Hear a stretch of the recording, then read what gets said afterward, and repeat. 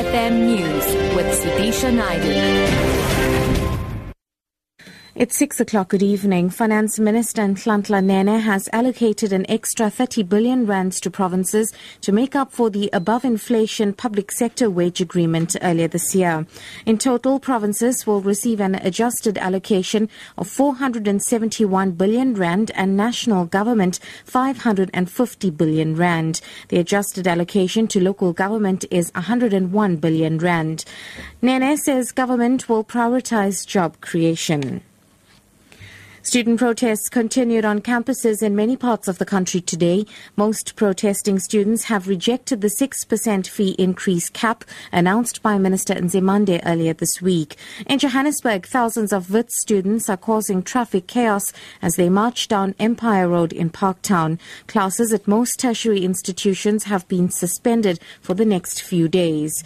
Meanwhile, Higher Education Minister Blade Nzimande attempted to address protesting students using a loudspeaker outside Parliament. Minister Nzimande shouted the struggle slogan Amandla, but the protesting students replied Ngawenu, which means power with you in Zulu. Most of Minister Nzimande's other attempts to address the students were drowned out by the students who chanted Blade must fall, in addition to the earlier chants of fees must fall.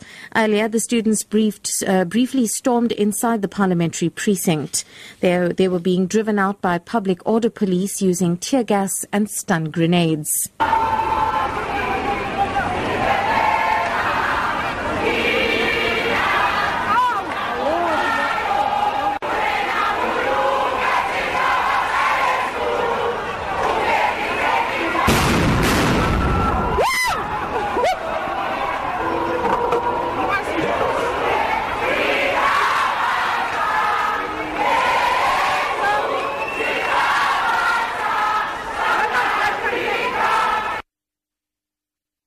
In other news now, dozens of children have been hurt in a bus smash in Pietermaritzburg in Kwazulu Natal. The bus was carrying 38 children aged between 4 and 7.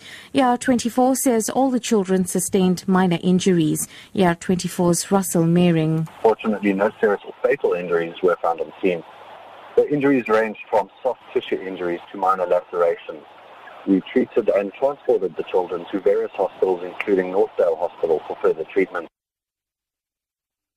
The owner of a security company from Chatsworth, south of Durban, has been arrested in connection with a shooting that took place last night. The 46-year-old man allegedly shot dead a 21-year-old employee during a routine inspection on site at a primary school following an altercation. Hundreds of community members of the local Bottle Brush informal settlement, enraged by the incident, today burnt 2 vehicles belonging to the security company. KwaZulu Natal police spokesperson Thulani Zwane says the suspect is currently under police guard in hospital after being injured in the altercation with his employees. The man who allegedly shot and killed a security guard in Chatsworth area has been arrested and he is detained in hospital under police guard right now. It is alleged that yesterday around 6 o'clock in the evening, the owner of the security guard went to visit his security guards at one of the schools in Chatsworth area. On his arrival, it is alleged that he had an argument with the security guards. As a result, he pulled his firearm and shot one of the security guards to death. And finally, a state-of-the-art diagnostic system is set to revolutionise patients' diagnosis in Kwazulu Natal, and it's the first of its kind for microbiology in Africa. The BD Kistra at the Lancet Laboratories in Durban will enable the testing of different medical samples like urine and blood quicker in a more standardised manner.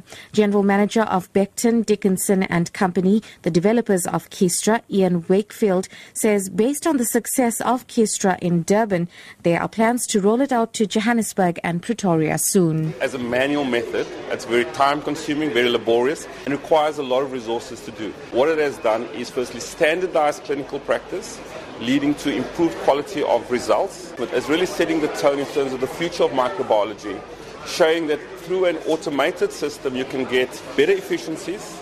This is really a quote from one of Dr. David Garner, a microbiologist in the UK, and says, patients benefit from the accuracy of the result, the reliability of the result, and the speed of the result. Microbiologist Dr. Chetna Gobin says the quick turnaround times will have ripple effects on the prescription of antibiotics that has come under some pressure for its overuse. To improve healthcare, to improve patient management, you give a result as soon as you possibly can.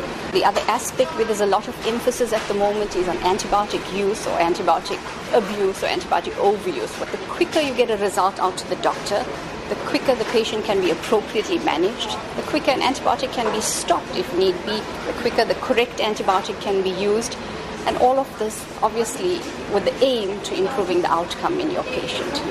So that's why. Top story: Finance Minister Nhlanhla Nene has allocated an extra 30 billion rands to provinces to make up for the above-inflation public sector wage agreement earlier this year. I'm SUDISHA for Lotus FM News.